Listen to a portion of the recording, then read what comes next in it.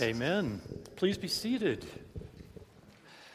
My name is Dick. I'm one of the pastors here at Faith Covenant Church, and I have to share with you that before the first service, Jacob, who is playing guitar in our worship team at first service, said to me, Dick, make sure you realize that God is strong in your weakness. Now, some of you probably know that a little over 3 weeks ago, I had a total knee replacement.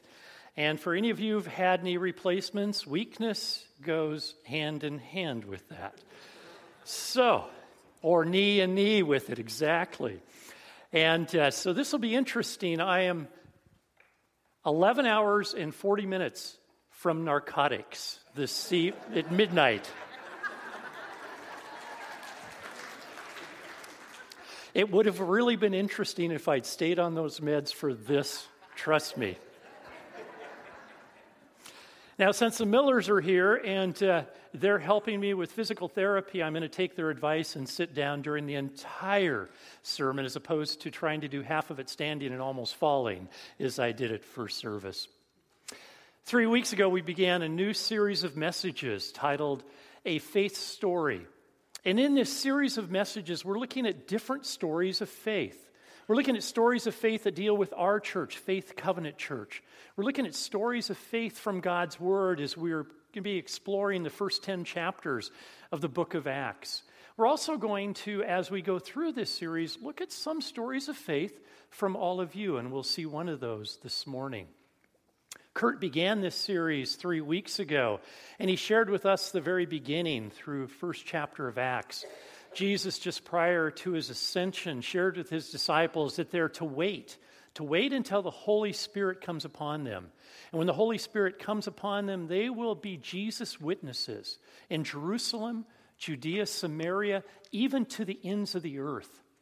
And as Kurt shared, that's a reminder to you and to me that we too, under the power of the Holy Spirit, are Christ's witnesses in Sumner, in Puyallup, Ording, even to Honduras and Guatemala, to the ends of the earth, if that's God, tell him I'm busy right now. Now, one thing we're adding each Sunday is an element to our stage design, and that week, if you remember, we added the pulpit. Now, this pulpit was in the very first church of what later became Faith Covenant Church. It was called Puyallup Presbyterian Church at the time, and that was the pulpit 12 years before Washington became a state in 1889. So we have the pulpit. Now, last week, Kurt shared with us when the power of the Holy Spirit came upon those gathered disciples when they're in the upper room. And if you remember, there was a sound like a rushing wind, and what appeared to be tongues of fire landed on each of the disciples. And these gathered disciples began to speak in languages they had no idea what they were speaking. They were speaking dialects and specific languages of the people who had been gathered outside for Pentecost, 50 days after Passover. And the people outside were amazed that these simple Galileans were speaking in their language. And they wanted to know more from these simple Galileans. What were they sharing? What was it that gave them the ability to speak in these languages? It made absolutely no sense, except someone decided it was because the disciples were drunk. Now, I have to say, I've been around a few inebriated people, and their language tends not to improve. It tends to denigrate with alcohol. But that was the excuse given. And what Kurt was sharing with us last week is we too are empowered with the Holy Spirit that allows us to do the wonderful blessed things we can do as we share the good news of Christ with others.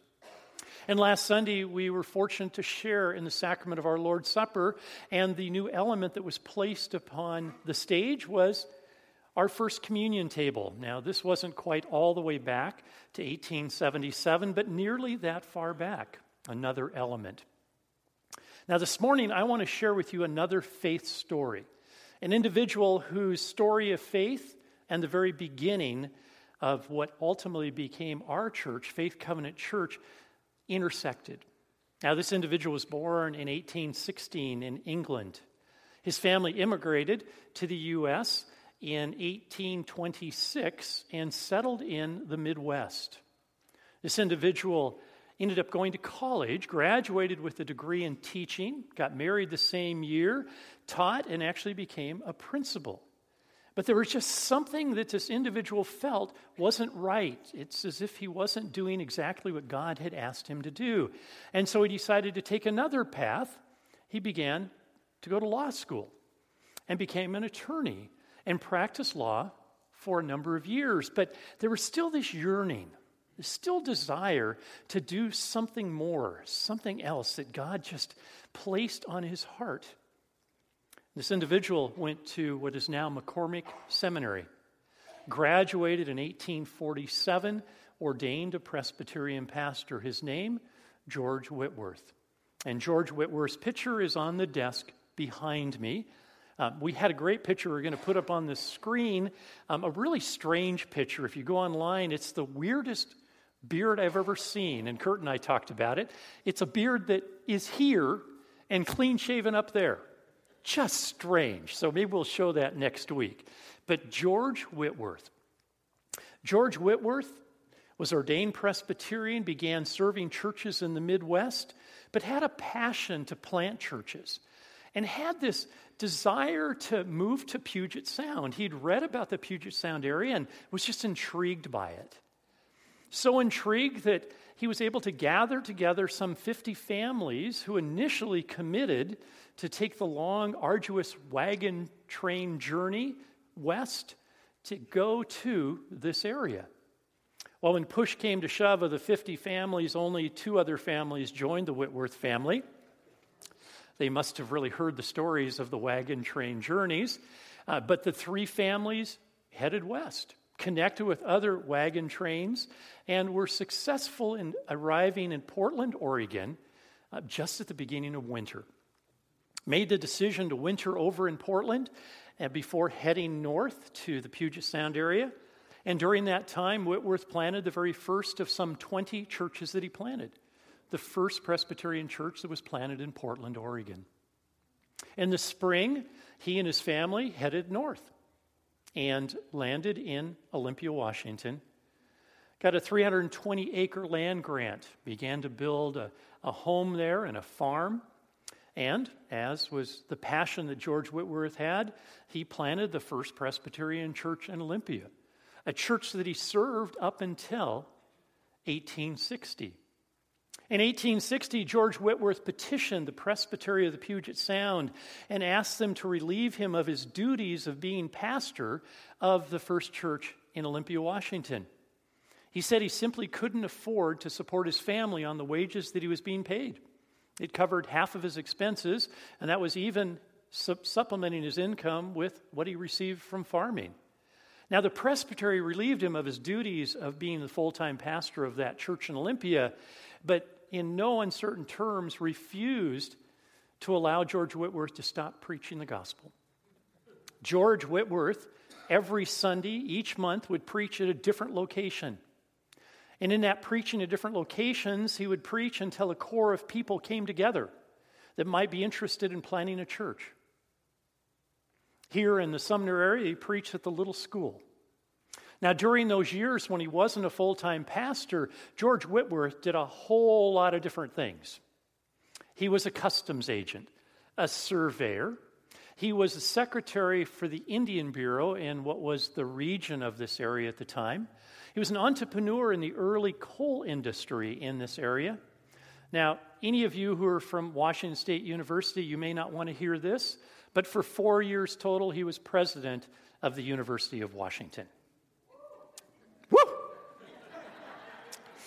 Now, just so y'all don't feel too bad if you're from Washington State, you didn't exist during that time. It wasn't until 1889 that Washington State College was founded.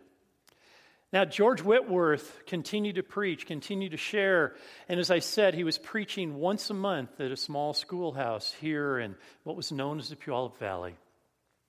And in 1877, 6 individuals desired to plant a church here in this area, and George Whitworth was the founding pastor of that church in 1877. 6 individuals were the founding members. 6 individuals. And within 1 year, those 6 individuals grew to many, many more, and we're able to have an actual church here in what ultimately became Sumner Presbyterian Church and ultimately Faith Covenant Church. But George Whitworth continued to preach. More churches were planted, some 20 total. But that wasn't just all George Whitworth wanted to do. He wanted to establish an academy, and a few years after Sumner Presbyterian Church, or as it was known then, Puyallup Presbyterian Church, he started the Sumner Academy. It actually met in the sanctuary of that very first church. And that Sumner Academy moved to Tacoma, became Whitworth College, and after George Whitworth's death, moved to Spokane and is now Whitworth University. One individual's story of faith, how it intersected with this body now, 100+ years later, the founding pastor. I want to share with you a little bit from the Acts of the Apostles, and we're going to be looking at chapter 2, verses 42 to 47. But before we look at that, and it'll be on the screen and also starting on page 1694 in our Pew Bibles, a little bit of follow-up that happened before. If you remember, last week we left with someone saying, well, those disciples were able to speak those languages because they were drunk. Well, Peter, under the power of the Holy Spirit, stands up and begins to share in a way that Peter was never able to do before. And Peter begins by saying, there is no way the disciples are drunk. It's only 9 o'clock in the morning. And then Peter shares the good news of Christ, the story of who Jesus is and what happened to him. And by the time he was nearly done, those who were listening said, what must we do? What must we do to be saved? And Peter said, repent, believe the good news of Jesus Christ, and be baptized. And by the time Peter was done, 3,000 people came to faith in Jesus Christ as Lord and Savior. Now that's a story of powerful preaching, but that's also a rich, wonderful story of faith. Now our passage today, Acts 2, verses 42 to 47. I encourage you to follow along silently as I read aloud. Listen to the words recorded by the physician historian Luke, and hear God's message to each one of us about how we can and should act as the body of Christ as we come into community.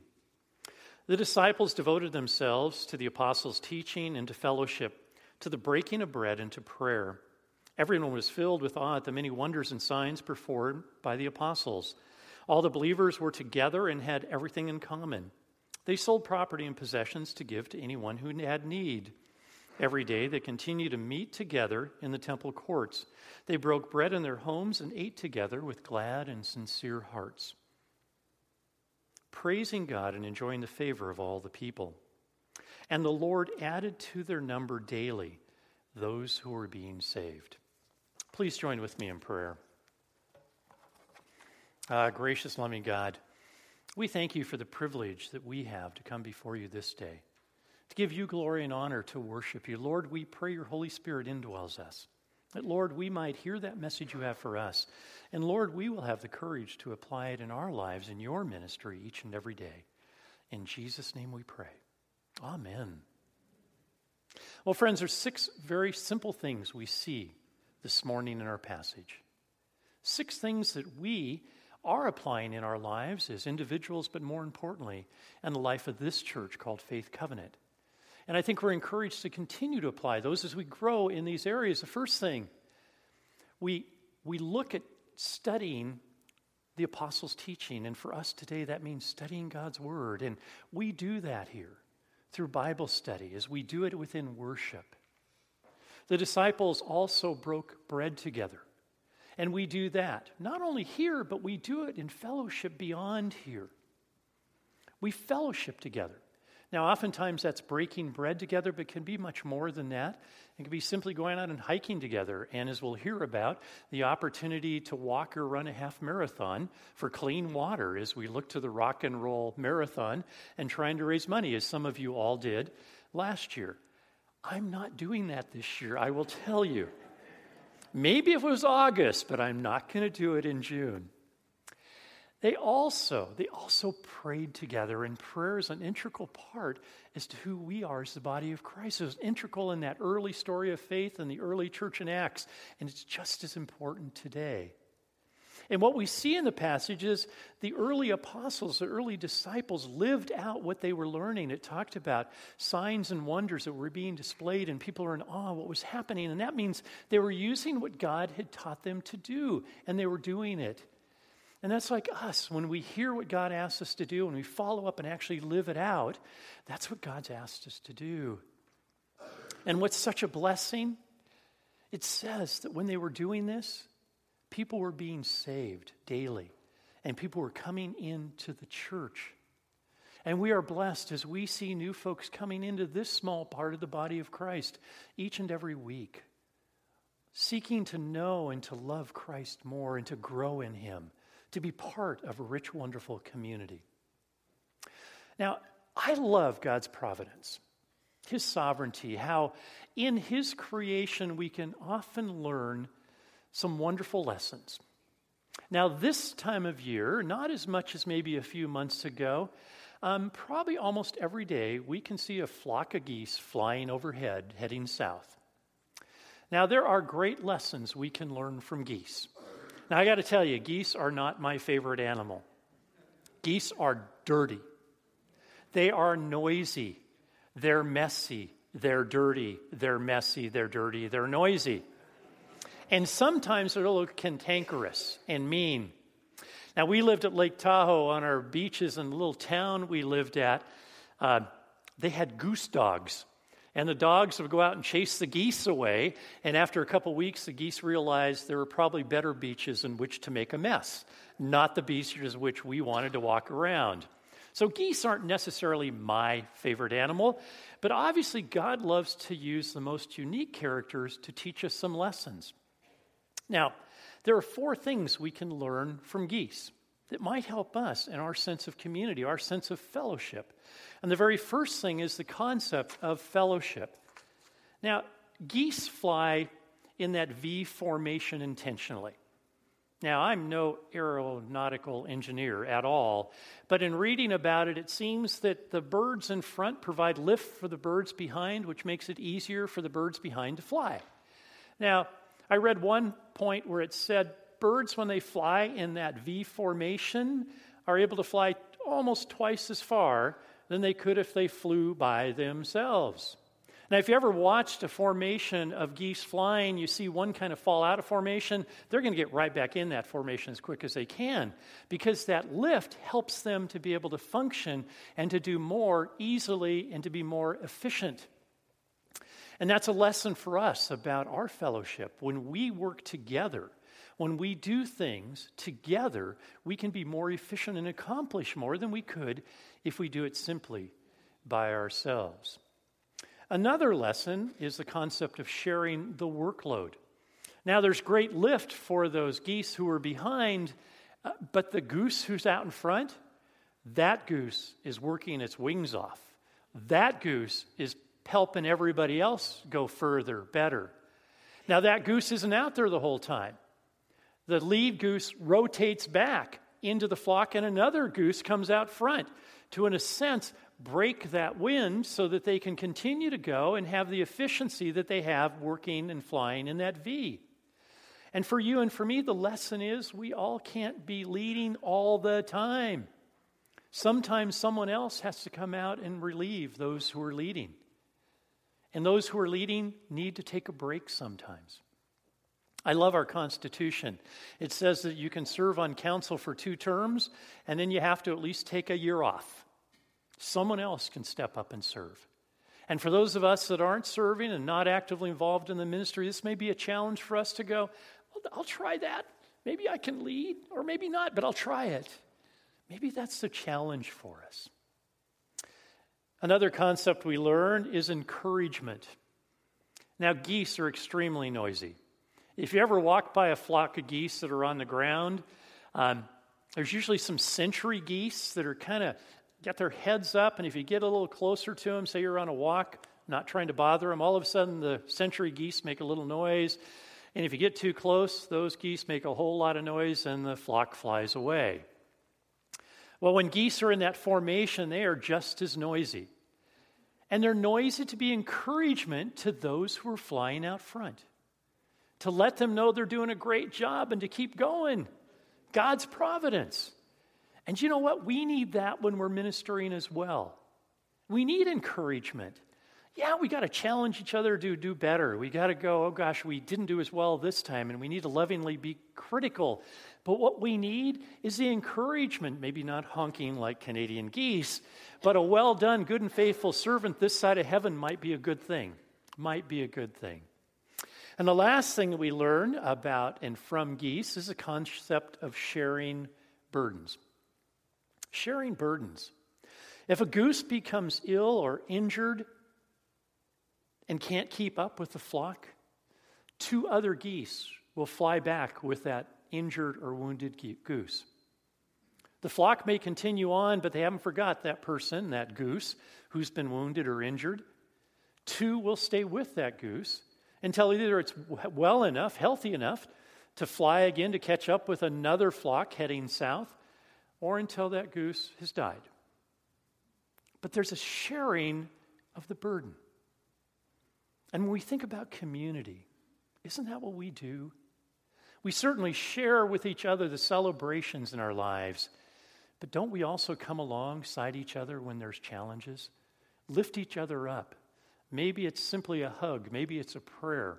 Maybe it's a casserole. Maybe it's just a touch on the shoulder saying it's going to be okay. The sharing of burdens. Community and geese, you don't always think of them coming together, but in God's sovereign providence, we learn a lot from geese. We want to share another story of faith with you, and I'm going to invite Bert Ellison to come forward. Bert's a dear friend from, I think we're talking almost 30 years ago now, and that's a long time, and I'm going to slide over here. Bert, I shared this earlier. Someone asked me if you actually chaired the pastor search committee that called George Whitworth. Now, you don't have to answer that because I know that's not possible. Because you didn't join the church until October 18th, 1953. Now, that was a long time ago. And I thought it was 62 years, but you think it's 63. Okay. You're the pharmacist. You would count. I'm the pastor. Yeah, I'm the pastor. I don't count. But Bert, in all those years, in those years that you've been a member of now Faith Covenant Church, have there been times that you've seen this body of Christ operate in rich, wonderful ways where community came together to accomplish a common goal? You're supposed to answer now. It'll be a long service if you don't. But we don't have to worry about a Seahawks game today, do we? Well, Sonny. Okay, Poppy. Actually, I do still remember a few things. And one of the things that came to mind when Dick asked me to think of something where the church worked together was back in 1911 when we... No, that wasn't. No, I think that's too far back. Yeah. No, in the mid-'70s, we were meeting in the Snelling Hall was our church, and we had a congregational meeting to talk about if it was time to build a sanctuary. It was a relatively contentious meeting with some feeling God was telling them that we should move ahead, and others telling us that God was saying, it's not time, we need to hold back. Well, after a lot of prayer and consideration by the congregation, they voted that, yes, it is time to go ahead, that God is leading us forward. And so even though that meeting was somewhat contentious, as soon as that decision was made, the people of the church pulled together and decided, how are we going to do this? They raised money, they sold bonds to try to finance this. And most of all, they decided that, we're going to have to do the labor ourselves. And so that's much smaller congregation than we have now, got together under the direction of Orrin Williams and actually built this church almost entirely with church labor. Some of the things I remember are raising the walls. These walls don't look so big, but they're huge. When you have a rope tied to the top of them, one team is pulling on the rope, the other team is walking it upright, and you're hoping, when you're holding onto that rope, that the people on that other side aren't going to push it over. Because, it was quite an event. These beams that you see across here, I actually carried those up there single-handedly. Bert. You are in church. Oh. Not that it shouldn't matter where you are, but I okay, a little more careful. Okay. As I recall now that I think about it, there are two beams, small beams right there and there, which you might be able to see, which there was like 6 or 8 of us actually carried those beams across the roof and set them into place. But this was all work that we did together. Now, as we did the work, the church had all pulled together to finance it and to do the labor, and we were kind of doing it for ourselves because we wanted to have a sanctuary. But as the time went on, and over these years, we've realized that, we weren't really building it for ourselves. We were building it because we could, just like the scripture that we had today, where the people were being added every day, that believers were coming to know Christ. We found that this building was put up here to bring more people to Christ. And so it's always good to kind of look back and think about the people who have invested so much in this facility so that we could be here now. Thank you. Now, when we were ministering at Lake Tahoe, I remember you and Chris and others went to Guatemala and tried to help the least of these with a wonderful project dealing with stoves. You want to share about that a little bit? Because that seemed like community coming together in rich, wonderful ways. Absolutely, it was. This was a mission project. Paul Means kind of started this whole thing. He's still doing trips to Guatemala, but it was a big undertaking for the church. We had probably 20 people who were willing to go on this mission trip. You had to pay for your own transportation, but we also had to pay for all the wood stoves that we were to build in this small village up in the mountains of Guatemala. An amazing amount of money, and we'd committed we're going to go, but how are we going to pay for it? The church, again, came together. They held fundraisers. They had pancake feeds. They had rummage sale. They did all kinds of things to draw together to support the mission, to go out and bring Christ's message and his concern for the other people in the world. Thank you. Appreciate it, Bert. Do you want to hear about... No, that's enough.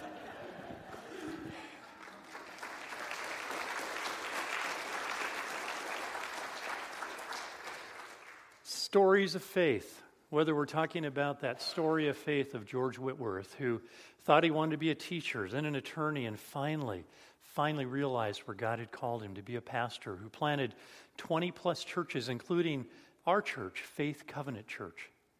Story of faith as we look at the early disciples out of Acts 2, and the rich story of faith of what was Sumner Presbyterian, now Faith Covenant Church, as we look at how this sanctuary was built based on faith, and a few more people than just Bert, and how we can go other places to share the good news of Christ with the least of these.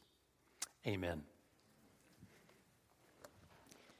So I think we got your picture up there after all. Oh, they got it. Good. Isn't that an interesting beard? Think of that. Hate to think about what the hair on his chest was like. We won't go there.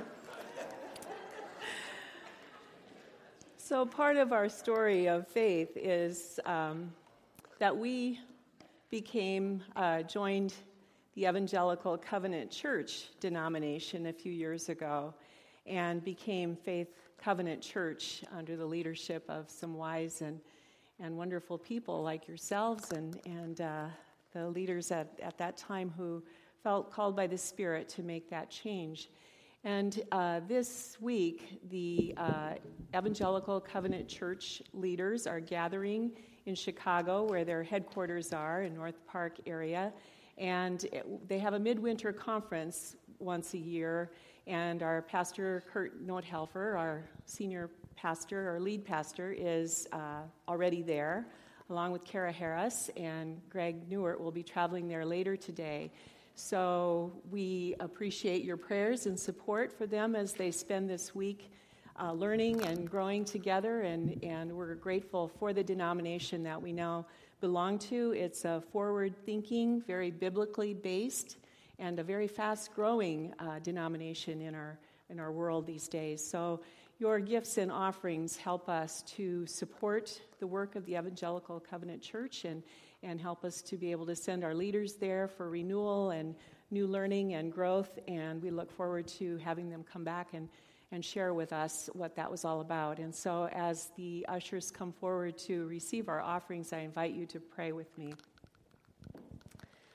Loving God, through all our years, let the church be a place where we learn about love and practice it, where we envision peace and work to build it, where we meet partners in faith and cherish them, where we discover our gifts and offer them. May your Spirit guide us toward joy and generosity. In Jesus' name we pray. Amen. As we take our offering this morning, we'd like to share with you a song that talks about our story together, and that when we share our story, we're really sharing